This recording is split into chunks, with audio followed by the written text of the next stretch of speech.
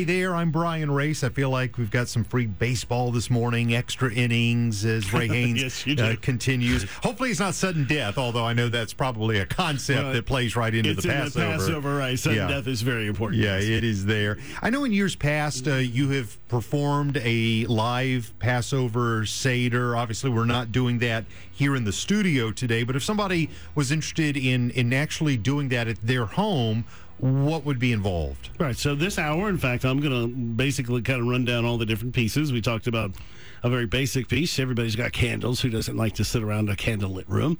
So you light candles. That ushers in the presence of God. Basically, He is the light of the world. And we talked about washing. You either pour water over your hands. It's a simple thing. Jesus washed feet. You could do that as part of a Seder.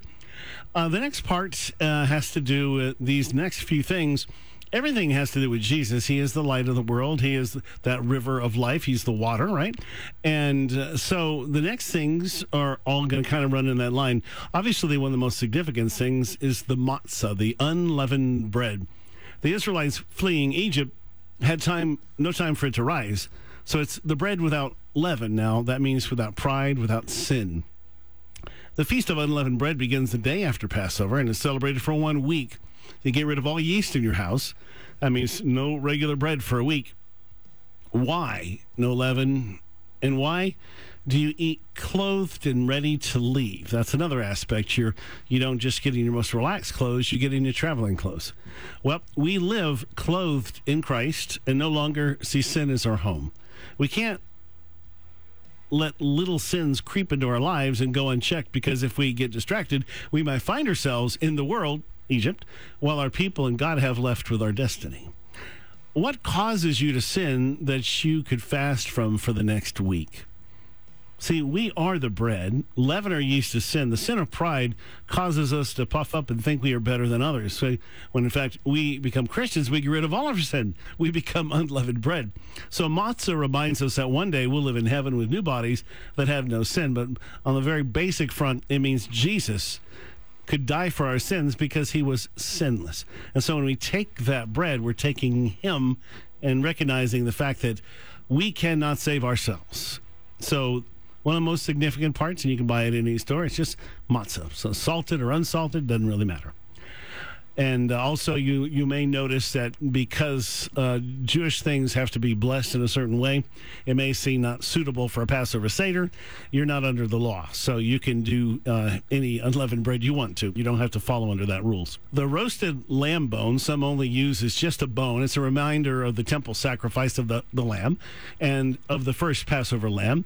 So many Jews don't eat the lamb. We, at our house, do, and because obviously, even though Jesus is risen and he's in heaven and he's living in us, we don't have to think that we don't have to make a sacrifice anymore. That lamb reminds us of the lamb. So we actually serve lamb. We go to a local restaurant, in any town, you'll find those who do gyro sandwiches, and we just get the lamb. Another interesting aspect of it is an open and closed door. The ending of every service is, Jesus said to them again, I am the door of the sheep. And in the Passover Seder, the last thing you do is the man of the house looks into the face. Well, actually, you begin it by the killing of a lamb, right? We don't have to do that anymore. But the man would look in the face of the lamb, slit its throat, blood would run down on his feet into the ditch, the front of the doorway. He'd make this hyssop or branch with one hand as blood ran down his arm, and he's wiping the blood on the other, and it's rubbing down that arm, and down on, when he gets over to the head, it's down on his head, and he's standing because the blood, ran down on the ground all over. It's on his feet, and so all four sides of that door were covered with blood. So the door itself is a symbol. So all four sides of that door are, and one of the symbols of this is 4 cups of wine or juice. And of course the door, oftentimes you can take one of those cups and get a little juice and go and put a little bit of juice on the 4 sides of a door if you want to. Don't have to, just a symbol. The 4 cups of juice or wine, they also represent something that's very significant. There's 4 cups, and it means they're all about Jesus, but one means be different. Another, I will free you. Another, redemption. And the last cup is the cup of praise or joy. Redemption, the third cup is the one that you drink that is actually the blood of Jesus, the body of Jesus, where he said, take and eat. So the third cup is that one. a few traditions. You don't fill the cups all the way full because you have to drink everything in the cup 4 separate times. So if it's wine, you'll end up drunk. If it's juice, you're in a coma. So either way, you just put a little in a cup. Emptying the cup symbolizes that our joy is full. It's a very important part of the service. So now as to wine or juice, either way, you're not drinking an alcoholic kind of mixture. It's mixed with water. There is actually a very significant part to keeping water as part of that. So if you're in a tradition you just use wine or juice, you're actually missing something very significant. John 19, but when they came to Jesus and found that he was already dead, they did not break his legs. Instead, one of the soldiers pierced Jesus' side with a spear, suddenly bringing a flow of blood and water. All right. If you go back to the Mishnah, the priest wrote, Passover wine was red and mixed with warm water. Why? It reminded them of the blood of the Passover lambs. The earliest references to these mixtures has a ratio of 2 parts water, 1 part wine. Later in the Talmud, the ratio is 3-1. Early Christians mirrored that of Judaism. In Justin Martyr's first apology, the elements of the Lord's Supper are bread and wine mixed with water. And not just water, but room temperature, warmish kind of water. So you don't get this cold drink. Now you're drinking something that's reminding you of blood. And obviously, you don't have a great alcohol content because you have a small amount of it. Or if you have juice, you have, just your regular sweet grape juice. If you cut that by that much, it's not going to be real sweet either. So just a heads up. That's how that works. So the first cup, kadosh, the first cup means be different.